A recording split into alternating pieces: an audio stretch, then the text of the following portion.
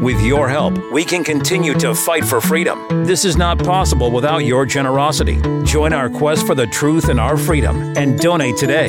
Simply go to tntradio.live. You're listening to Sonia Poulton on today's News Talk, TNT.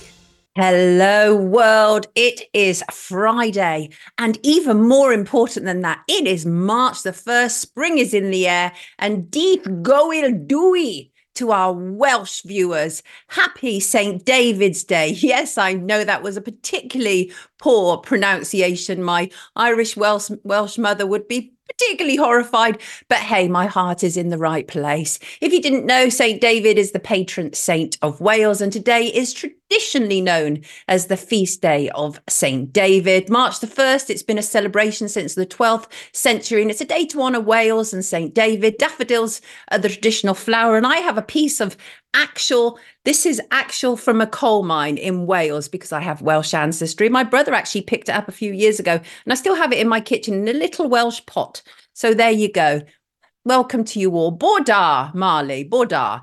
And so George Galloway has won the Rochdale by-election on his Gaza ticket, and people have gone into uproar, absolute uproar. Political commentators saying things like, this is the fall of England and more. It's nonsense, of course, and I'm tired of these types doing our wonderful nation down. But it is curious how a northern town, rife with poverty, deprivation, the shadow of grooming gangs, how it can be won based on placing another country's needs above and beyond the troubles of the local electorate. I find that curious and very interesting. Some people are saying that George Galloway will only be in place until the actual election, which takes place later this year, but we shall see.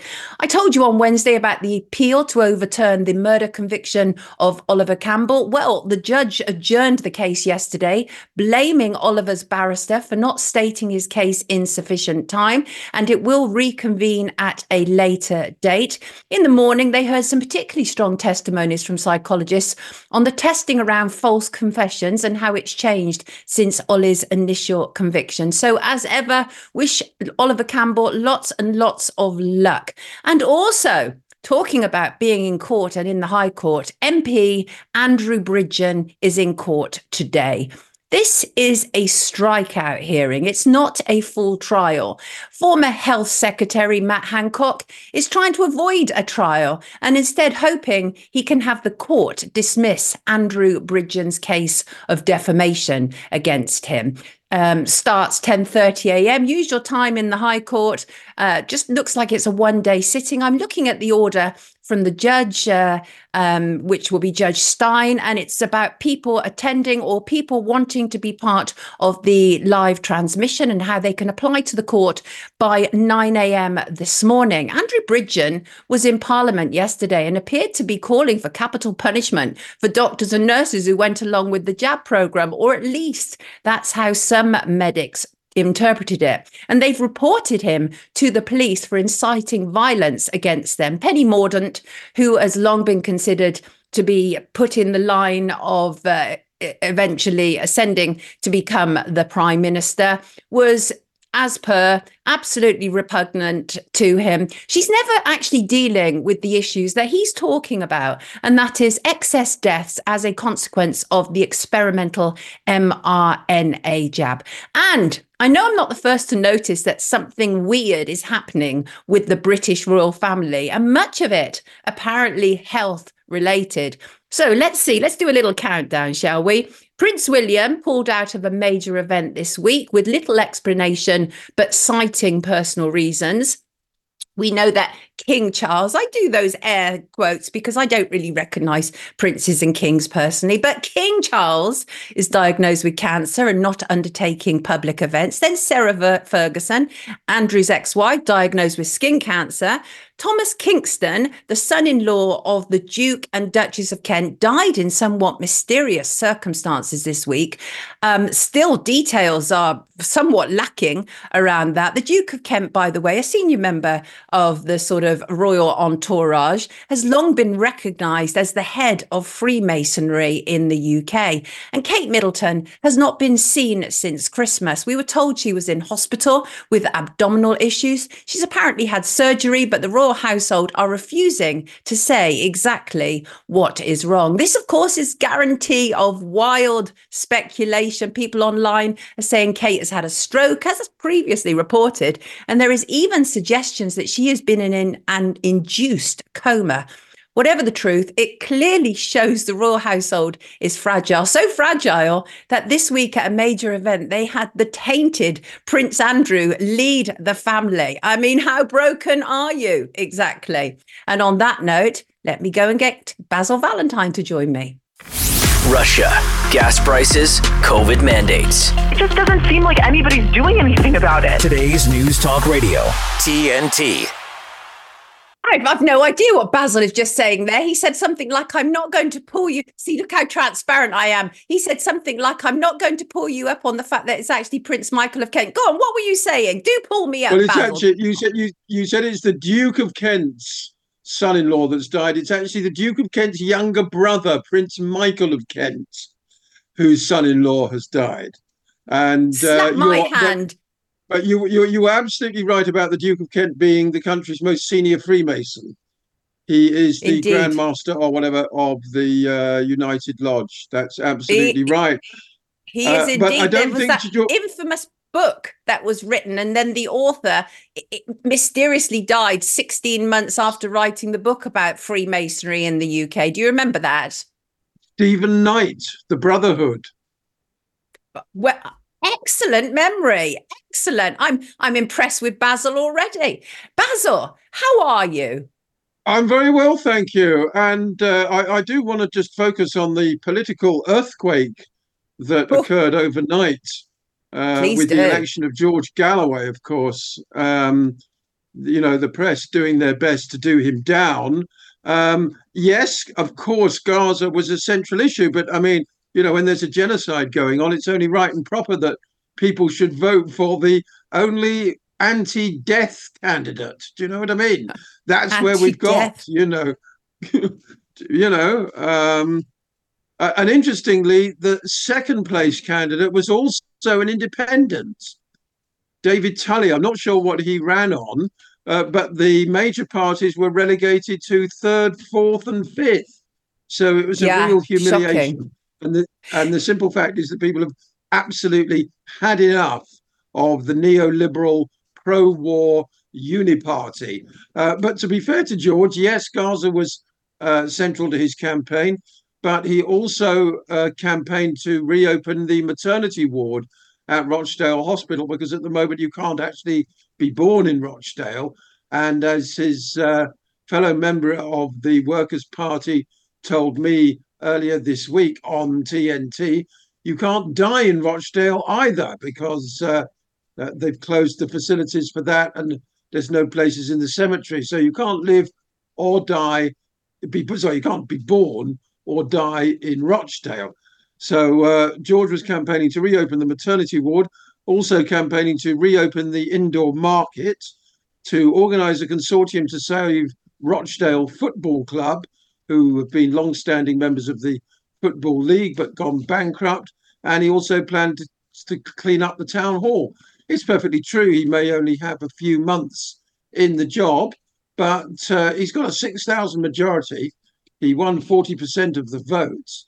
I think he stands a fair chance of hanging on to the seat at the general election.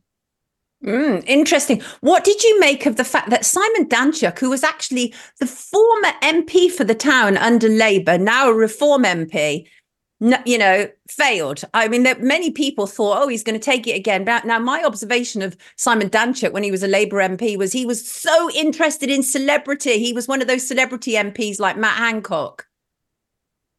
Yeah, and then he accused Galloway of running a divisive campaign. Yes, and then he went sort of berserk at the count and started accusing everybody of corruption.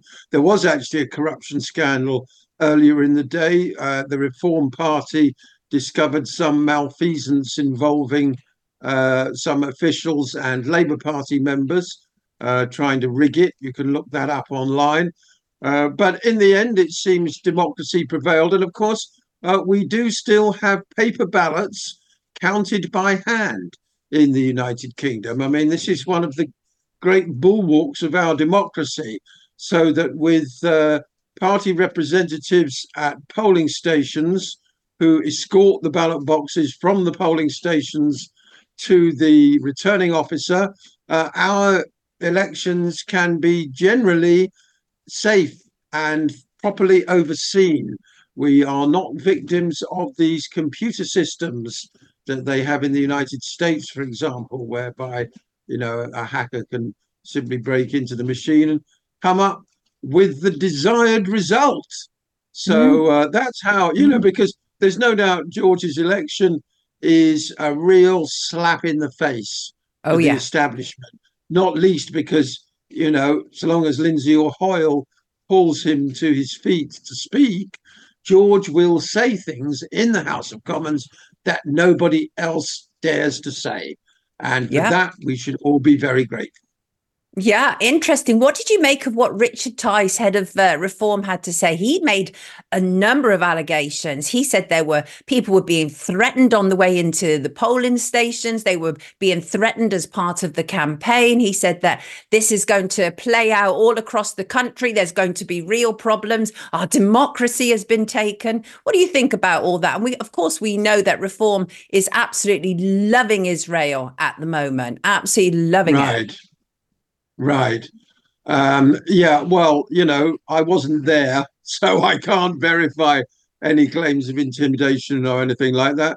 But it does sound rather like sour grapes to me, Sonia. Right. Reform do stand a decent chance of depriving the Conservative Party of dozens of seats up and down the country.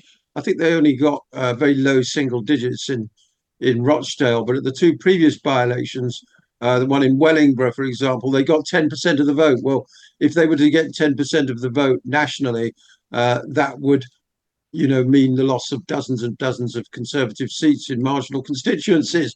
But I hope we see more earthquakes like we had in Rochdale last night. I think independent candidates up and down the country will be emboldened by the result. Now, I know you and I go back a long way in politics, or, the liberal upsets of the 1970s. Who can forget Roy Jenkins in Glasgow Hillhead? And do you remember some of these? Shirley Williams? I'm a bit young for all of this, Basil, but I take your point. So voters do tend to return to the main parties in a general election. By-elections are one-off things.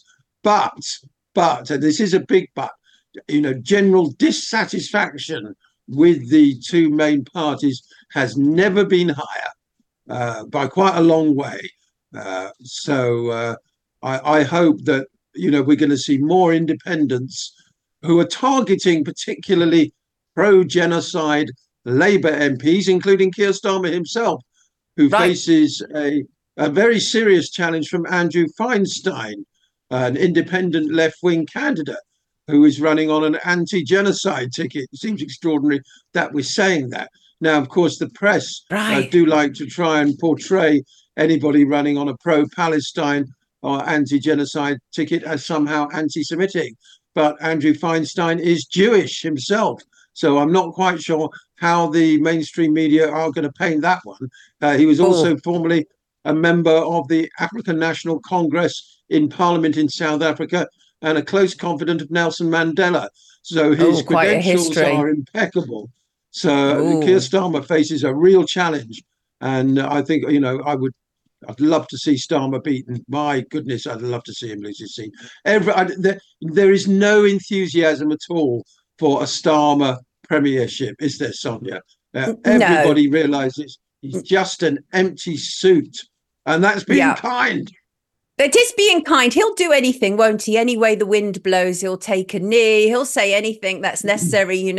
Men can be born as women and all manner of things, And so that's Keir Starmer for you. And also, let us not forget that he is a Sir Keir Starmer. So he's already up to his eyeballs, and compromised by the British establishment. Anyway, but Basil, just before you go, tell me this, because obviously you've given us a completely different look at George Galloway's win in Rochdale, which is exactly what TNT is supposed to be about, because we've heard the sort of drubbing that the mainstream media has given it. But many people people are saying that this really is about George Galloway and his huge ego, and he's not interested in the local community in Rochdale. What do you have to say to that? Well, I think that's insulting to the voters of Rochdale, first of all. You know, he spent the last month in the constituency solidly campaigning, met thousands of people, shook thousands of hands, and people came out and voted for him because they liked what he had to say. He's got a proper personality. I've never met George, but you can talk to him about football, you can talk to him about films, you can talk to him about culture and about the things that affect people's lives. He isn't one of these identikit apparatchik politicians to have come out of the central office of one of the major parties who just parrot out party lines and have no personality and no experience of life. George is a colourful character, there's no doubt. He's not perfect, but my goodness, he represents a very welcome change from the boring blanks, you fill in the word, Sonia, that populate the House of Commons. I mean, for my money, the House of Commons has the lowest calibre of individuals of my lifetime by quite a long way.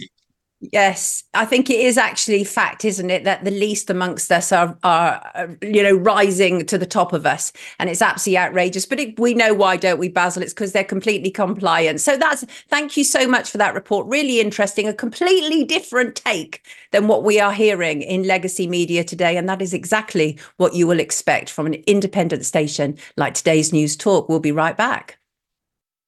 TNT's Mark Morano. Brain implants. Are you ready to have your thoughts read, your mood altered? It's not science fiction. It's not some realm of the future.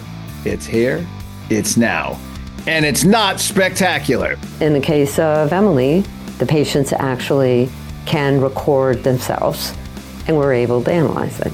If I had crippling depression, was suicidal, I'm not going to turn down a treatment like this. I'm not knocking someone for doing that.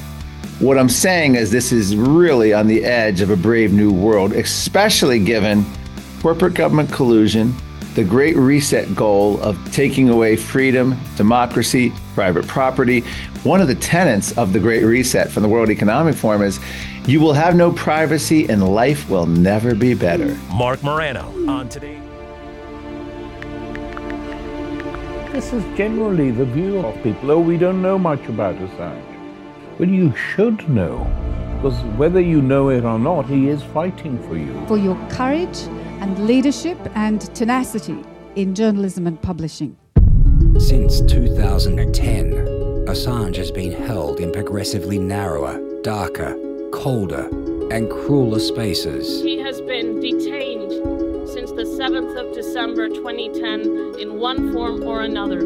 And we are now here after years of imprisonment.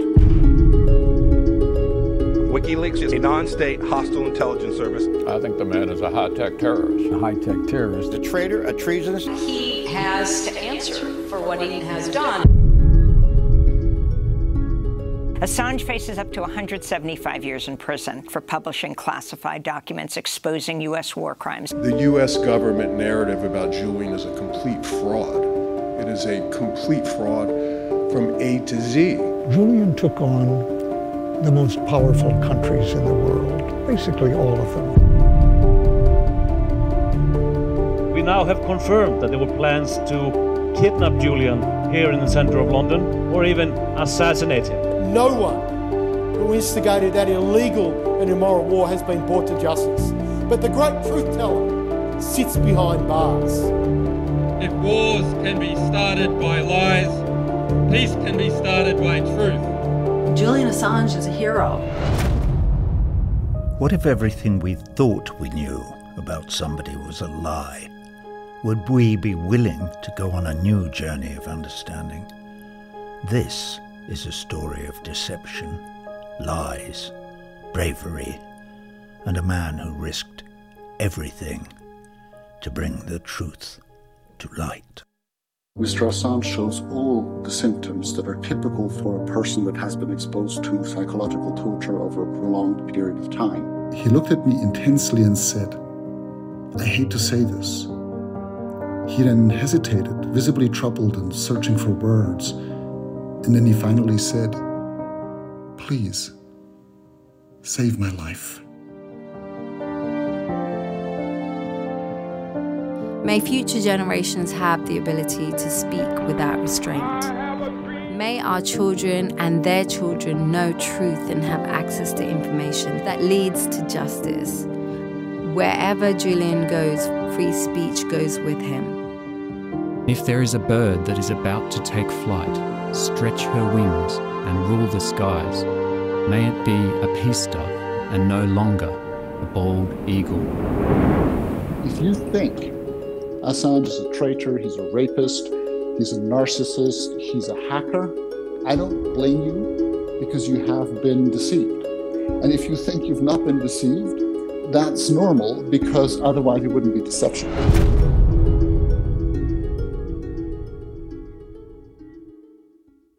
A hoax about carbon dioxide in the climate has caused a global energy and economic disaster.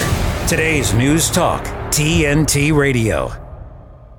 Just looking at some of your comments coming in. Chris said, I met George once and chatted about politicians my dad knew. He was great till he blocked me during COVID. Yes, unfortunately, George did go down the whole COVID narrative route, didn't he? Which was a disappointment.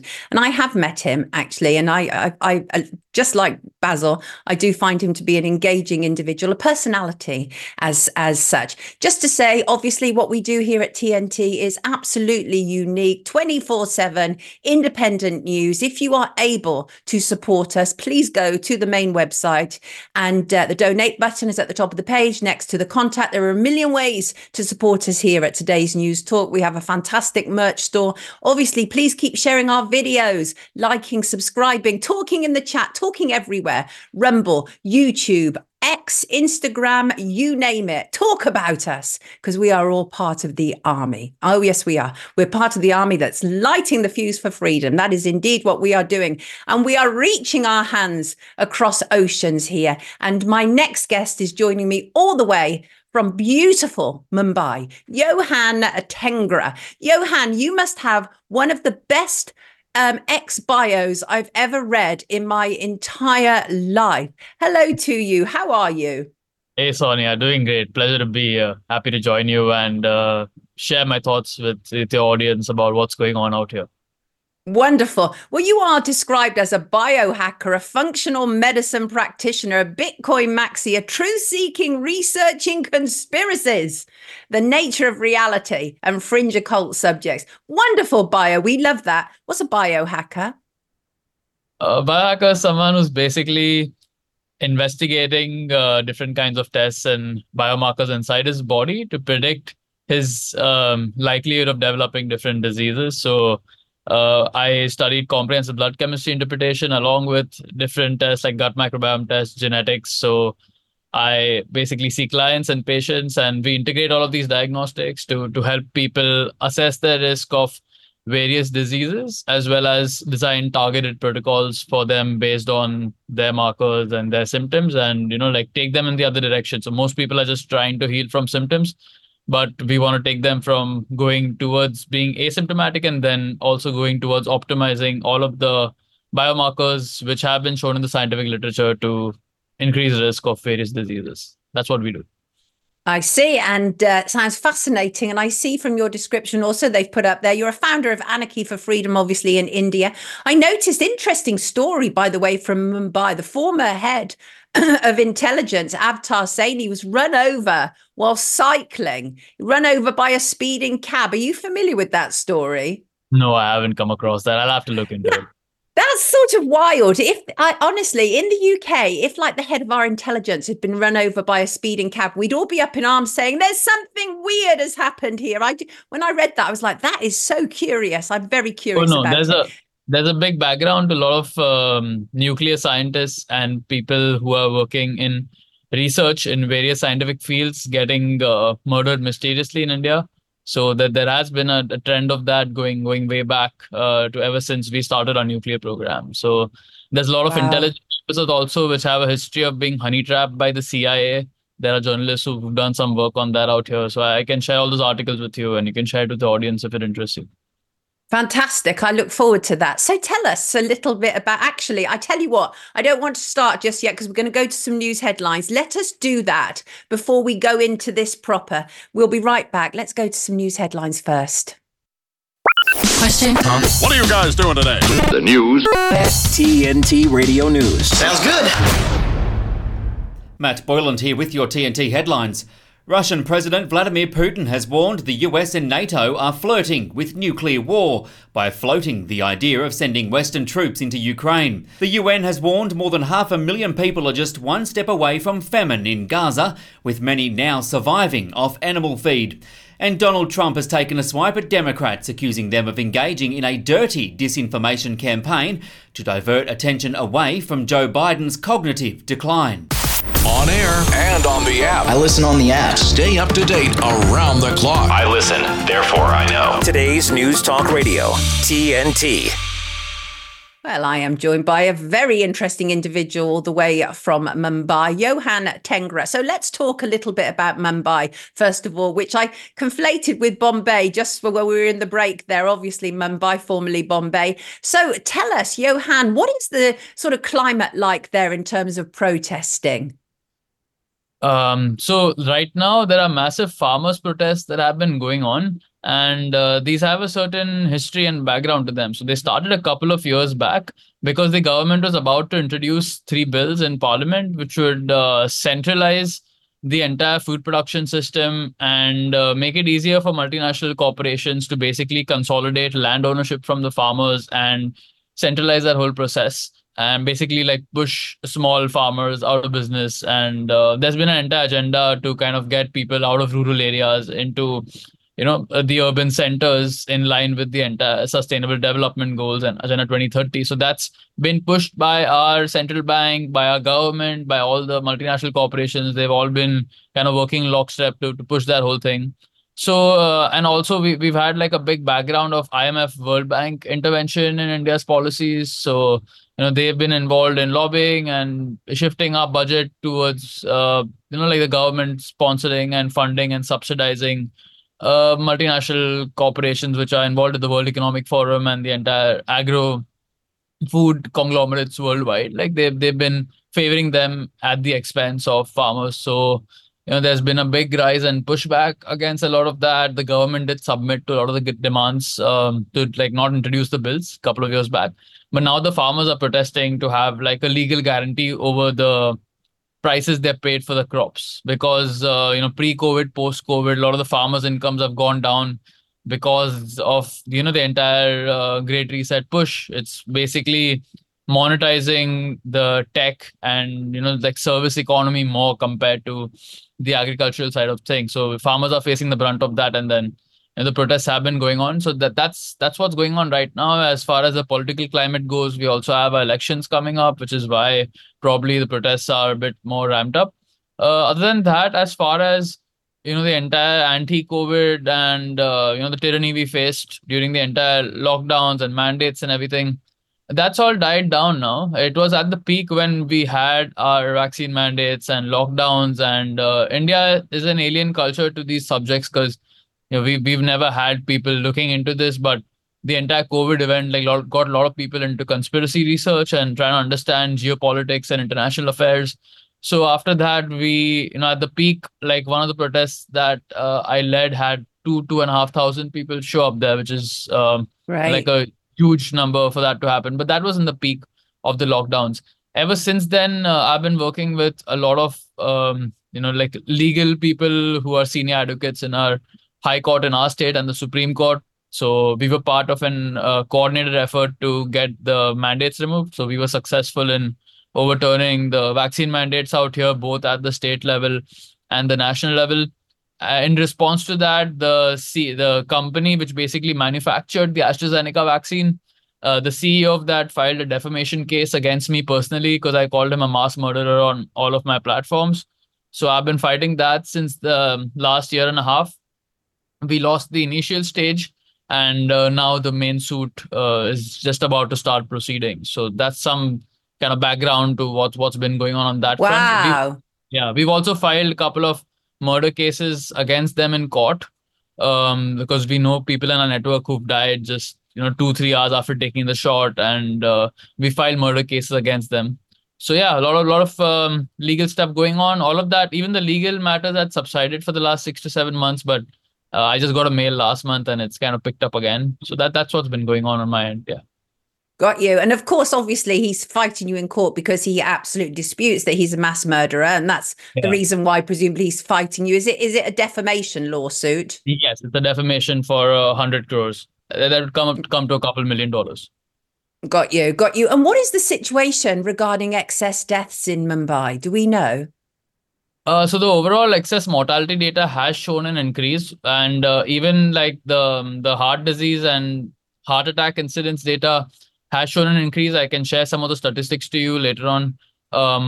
But overall, what we've seen out here is that the government and the entire cultural narrative started to pick up on noticing that, a lot of people are dying suddenly after the rollout of the shot. And they try to dismiss it, saying it's long COVID, post-COVID. But then we have clear data showing that there was no rise in 2020 when, you've had the infection kind of play its course. And in 2021, when the rollout started, you see a clear rise.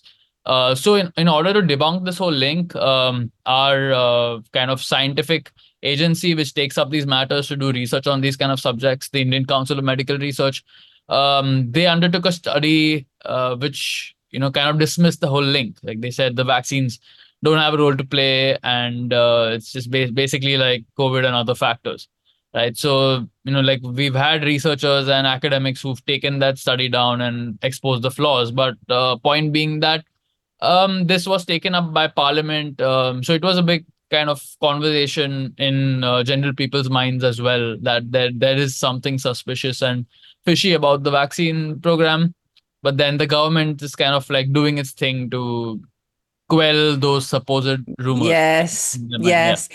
It's wonderful to hear the level of activism that's taking place there. We hear so little about it on the world stage. We always hear about activism in the UK, in America, hardly ever in India. And it is absolutely wonderful and heartening to hear. So solidarity with you over there. Absolutely. So look, that's very worldly stuff. So let's go a little outer worldly, because your understanding of life and beyond is so interesting that I think we'd be wasted having you on and not asking you about this news story. It's new research that's popped up. And I think it's really curious because over the last year, we've seen so much about aliens and about foreign existences, haven't we? And there's this new research saying that even if intelligent aliens exist, they may never achieve space travel like us. What do you think is going on here, Yohan?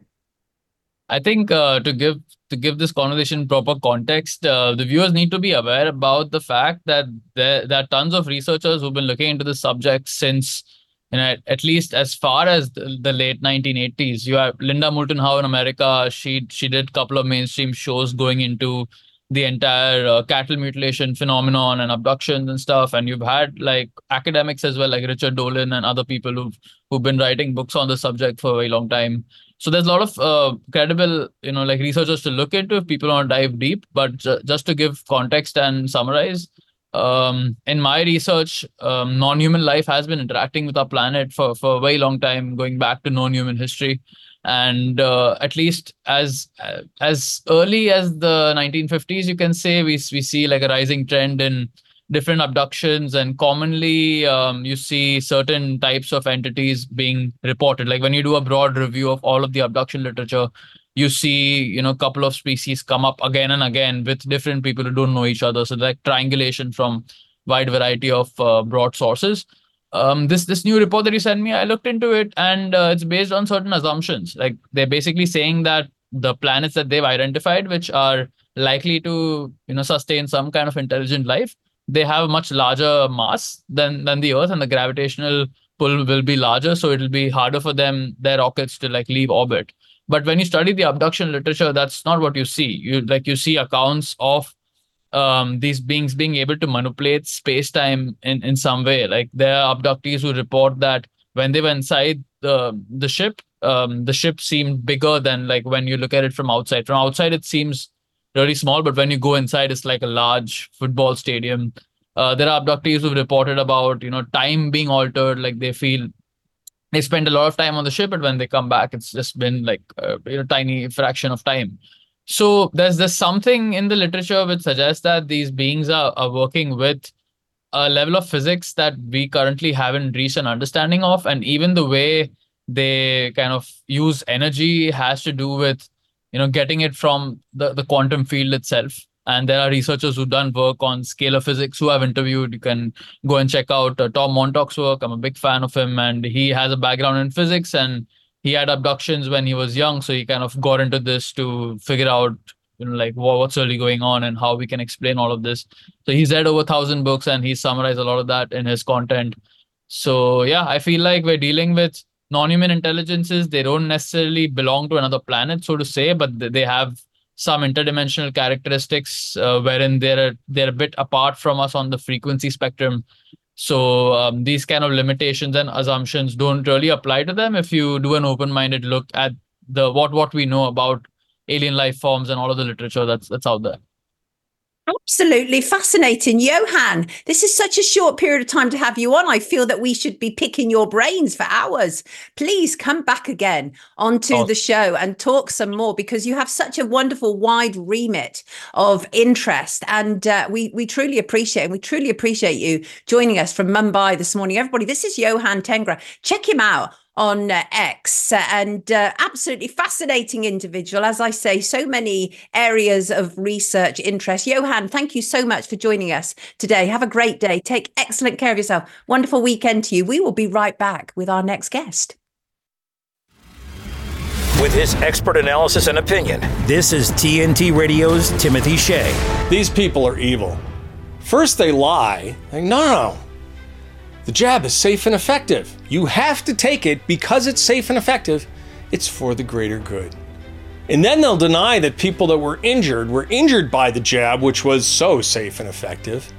And now, when they're finally forced to admit, yeah, your paralysis, it's from the mod RNA gene therapy injection. But we're going to make it up to you, the doctors in Canada say to the paralyzed woman. We're going to allow you to opt for euthanasia. I'm not making that up. Go check out the story. With these people, all roads lead to death. They are a death cult on a mission of spreading death far and wide. They want to kill people. They want to kill as many people as possible. They're on record as saying they want no more than 500 million people on Earth. The only problem? We have 7.5 billion people on Earth. They want to get rid of 7 billion people? And they're doing it slowly but surely. They need to be stopped, and they need to be stopped now. From MAGAInstitute.com, this is Timothy Shea for today's News Talk, TNT. When the world's endangered animals need help most, when their lives are at greatest risk, when they would otherwise be lost, the International Fund for Animal Welfare is there, taking action to rescue the animals we love, to protect them and their threatened natural habitats. See how you can help animals and people thrive together at joinifall.org. You're listening to Sonia Poulton on today's News Talk, TNT. Well, that was fascinating. Absolutely. Shug says they have us looking above when we should be really looking below. And Holly says, oh no, that's not Holly. Somebody else said, I beg your pardon. Somebody else said something like, yeah, but we're all looking into phones. Indeed we are. And then somebody else said, so many comments coming in. Beg your pardon. Absolutely beg your pardon. Somebody else said, please bring Yohan back. Wasn't long enough. Absolutely. And just want to say, obviously, it's Friday. And I'm about to bring in a guest who I've known for a little while now. Absolutely fascinating individual who has been through the mill, frankly, as we say over here. He is Dr. Ahmad Malik, and he's the host of the Doc Malik podcast. He's a critical thinker, a freedom fighter, a cancelled surgeon, and according to the gossip, he was frequently described as gifted and skilled in his role as a former orthopedic surgeon. What happened, Ahmad? Why are you a former orthopedic surgeon? Good morning, good afternoon, wherever you might be. Thanks for having me on.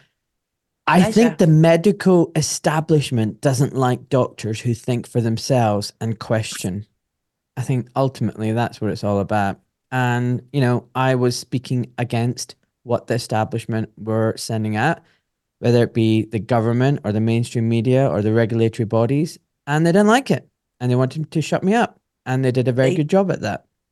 They did indeed. In November, you said, I've been suspended without pay and cancelled because I dare to challenge the government narrative, defend informed consent, oppose mandates and lockdowns, question experimental jabs, and insist that there are only two biological sexes. I don't know about you, but that's exactly the language I want to hear from a member of the medical establishment. What's so wrong about any of that? You tell me. I mean, it's just... common sense has gone out the window. We live in this upside down clown world, inverted world, where just speaking the truth gets you punished. I mean, if I said any of these things back in 1980, my teacher would have looked at me and said, "What's wrong with you? Of course, there's only two sexes, male and female. You want a prize for that? You want a special sticker?" Whereas now, if you say this, it's like, how dare you? How dare you question, and climate change, you can't question that. You can't question the science, so-called science that they're pumping out, which is really unscientific. You can't question vaccines, can't question the policies, can't question anything. And if you do, we're going to suspend you. We're going to investigate you. We're going to make your life really miserable. And ultimately, that is what happened, Sonia. I've just been harassed for about 13, 14 months. Since a video that I did back in December 22 went viral. I was about to go into my operating theater. I was in my scrubs. I just did a quick video, one take, saying, we need to question these vaccines. So these are experimental things, because I'm seeing a lot of harm. And my doctor's colleagues are seeing lots of harms, and they're scared to speak out. And this massive experiment on humanity needs to be stopped and investigated. Boom. A few hours later, 1 million people had seen it. Boom, within a day, 2 of the national medical doctors contacted me, and these directors said, "Stop it. Stop doing this. You've breached our social media policy guidelines. Stick to your scope of practice," whatever that means. I think they mean by that, just stick to fixing ankles and bunions. And if you ever talk about this again, we might have to get rid of you. We'll have to review your practicing privileges and whatnot. And I wrote back saying, my scope of practice is, as a doctor, patient safety first and foremost. Have you got a problem with that? And they never had a really decent response. And I said, well, my second email was, from your lack of response, I'll take that as a tacit approval to carry on what I'm doing. One of the hospitals backed down, the other one didn't, kept harassing me, eventually referred me to the GMC based on anonymous complaints. They kicked it out after 3 months. The other hospital found an excuse to suspend me. They said, well, you failed to notify us of this referral, even though I'd never physically received any copy of a referral, even though I wrote to the GMC saying, am I under any complaint, issue, investigation? And they wrote back saying no. And the fact that, they also knew about this complaint for 3 months, but still felt the need to get rid of me, was simply because they didn't like what I was saying. There's no patient involved. I've got a fantastic record. I'm a great surgeon.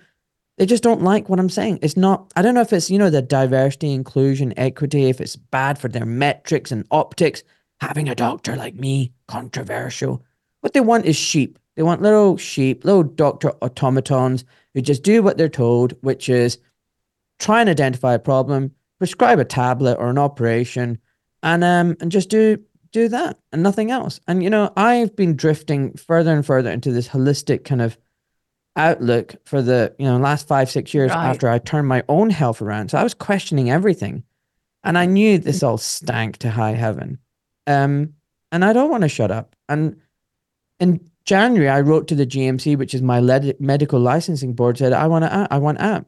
I mean, there's no point in me practicing. I'm financially crippled. I can't operate anywhere. I mean, what use is a surgeon if you can't operate? But at the same time, I'm licensed and registered, which means I've got this regulatory noose around my neck the whole time. Anyone can make an anonymous complaint, and boom, you're being investigated, tribunals, 2-3 years of your life, thousands of pounds in money. And you just need to look around the world, in Australia and Canada and Britain, New Zealand. Doctors are being, taken through that regulatory process and being punished. And it's not just being punished, they're being made an example of. It's like, look at this.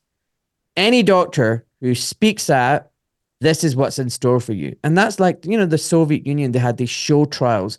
I mean, the decision had been made. You're guilty. I mean, they paraded the people out to show the public, if you're a dissident, this is what's going to happen to you. Right.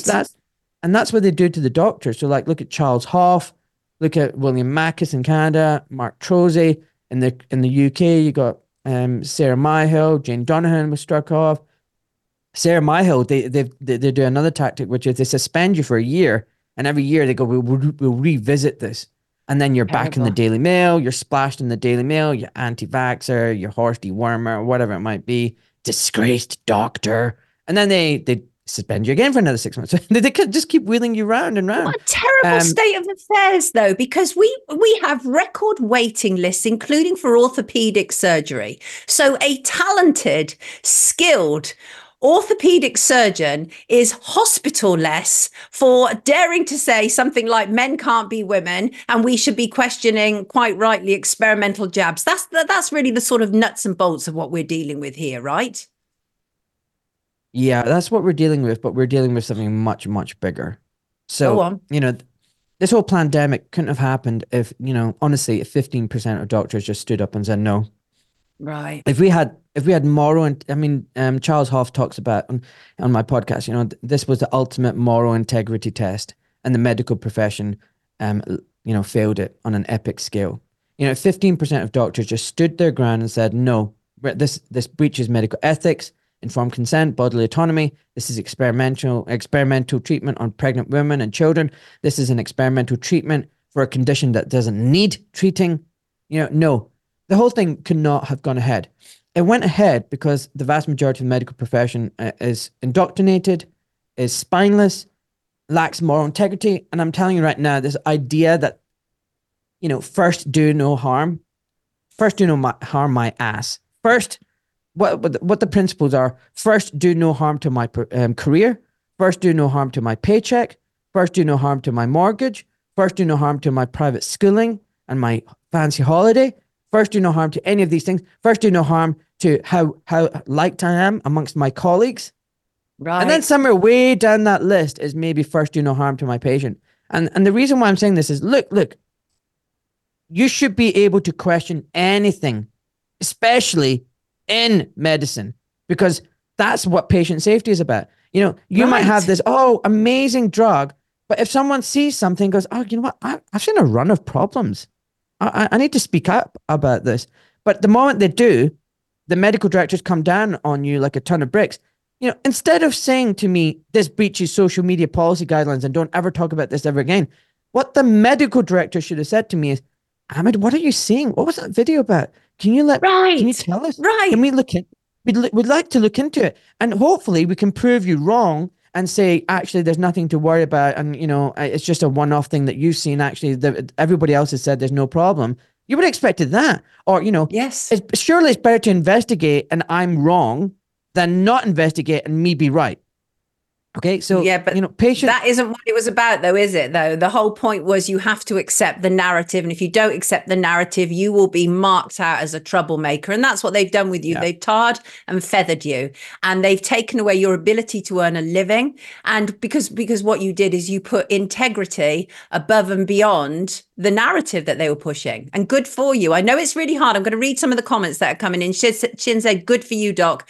Chris said, I love Doc Malik's podcast. Just listen to him and Dolores Carhill. Amazing. Annie said, how many years and damaged patients before surgeons with questionable practices are stopped? And that is really the question. Is somebody like you with a great track record, essentially loved by your patients? I've seen some of the testimonies of people towards you. So I am absolutely aware of what people think about you who have been through the system with you. And you've literally been removed. A talented surgeon has been removed for speaking out. This is wrong. This is absolutely wrong. I know you'll talk about, all of the issues, the financial issues and everything, and all the sort of vested interest that doctors have. But essentially, do you believe that the vast majority of people in the NHS are aware that this has been something of a scam? I think it's like the population. But to answer that question, just look at the recent uptake of flu and COVID shots. I think some 70% of doctors and nurses are not taking them. Right? So they know something's not right. But they're still willing to jab their patients. And, you know, Dr. Cartland talked about this in a recent podcast with me. He was saying, you know, in the meeting, they were like, oh, no, I'm not taking the shot. I'm not taking the shot. Yeah, there's something not right. You know, but then after they had their little coffee break, they went back out and started jabbing everybody. So, you know, this is what I'm talking about. They failed the moral integrity test. And they're, you know, the whole profession, as far as I'm concerned, I'm disgusted by it. Now, that's not to say that there's not good people in the system. Of course, there are good people in the system. But, you know, there's a heavy dose of indoctrination, brainwashing, groupthink, professional hubris. You know, oh, we know everything. We're so smart. You know, and this professional arrogance, which I can't stand. This idea that they're better than us, better than the plebs, you know, the idiots. Right. I hate that. And that's my working class roots. I've never fallen for that crap. But the thing is, you know, the whole medical profession needs to be destroyed, and I'd love to reinvent it, right? And I've got my ideas how to do that. But the problem is, you know, the regulatory system is captured by big pharma, by the corporate technocracy, by the cabal, by the banks, and it's deep rooted. You know, for decades, they've been brainwashing the doctors through the medical system. They've captured the medical literature, the papers, the research, the GMCs, the Royal Colleges, you name it, everything. I mean, Kim Witchak did a podcast with me. She talked about the spider web's influence of big pharma. And big pharma, by extension, is the corporations and the banks. It's all the medical, military, industrial complex. They permeate through everything. And what they want is a sick society, and they want to farm us like cattle. They don't want healthy people. All the healthcare systems are not healthcare systems. They're sick care systems. You know, I can tell you right now as a doctor, you know, 90% of what I see is just garbage, chronic disease, which can be treated with proper prevention and education. You know, like if you break a bone, if you're in a car crash, if you're, you know, emergency trauma, yeah, absolutely, you need medicine. But a lot of what we're seeing is just garbage, you know? Right. And I hear you. And I'm you know a what threat you said that. to me the other day? Yes, you are indeed. And what you said to me the other day, I thought was so touching and so profound. You said, I'm grieving the loss of my career. That's really painful, Ahmed. Yes. To be honest, I was saying I had grieved, and for 2 months I was very emotional. I was very sad. I was, you know, angry, crying, you know, like a big baby.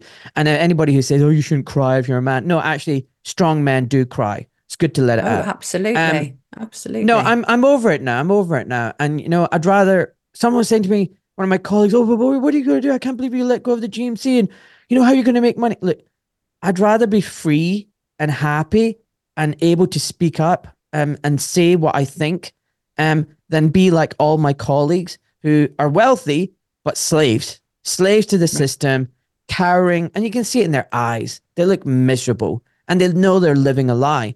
And I'm not living a lie.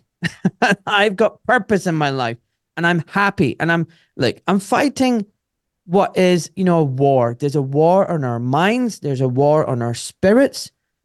And it sounds very dramatic, but it is, you know, like it really is. Once you start seeing the big picture and connecting the dots, you understand what's involved and what's at stake. And sitting on the fence is basically spatting for the opposition. It's not enough to be awake. You need to do something. 100%. But you're free now. You're free, and your podcast is going from strength to strength. You have brilliant guests on there. Absolutely. You can find out more about Doc Malik at www.docmalik.com. But yeah, your podcast is going great. So that's an area that you're really expanding on, isn't it? And that must feel really good to be able to say what you want to say, what needs to be said. Yeah. The podcast will be even better one day when you're a guest. Oh, yeah, look at that. I mean it. Thank you. I appreciate that very much. You know what? It's like, embrace adversity, embrace hardship, and see where life takes you. And if you said a year ago I'll be a professional podcaster, I think I would have pissed myself laughing. Seriously. Be like, what are you talking about? But here I am, You've settled into it. It's natural. Absolutely. You're an absolute natural at it. You naturally chat to people and it's absolutely brilliant. Absolutely. So wonderful comments. An inspiration, they're saying in the chat. Well said, Ahmad. Absolutely. This man is the way forward in healthcare. I've been thinking like this for a long time, says Dud. Indeed. And so say all of us. Ahmad, you're bringing us to the end of this week's The Sonia Poulton Show. It's wonderful guest. So delighted to have you with us. I promise I will be on your podcast soon. Everybody, I want to thank you so much for joining us this week. It's been a tremendous week here at Today's News Talk TNT. Thank you from me and the whole team. Thank you to everybody who has been in touch with us. I'm sorry my emails are a little bit behind. I will be in touch with you ASAP. Have a terrific weekend. I will see you Monday. Do not go anywhere. We have a raft of brilliant shows coming up, including Abby Roberts. Take excellent care of yourself. I will see you Monday.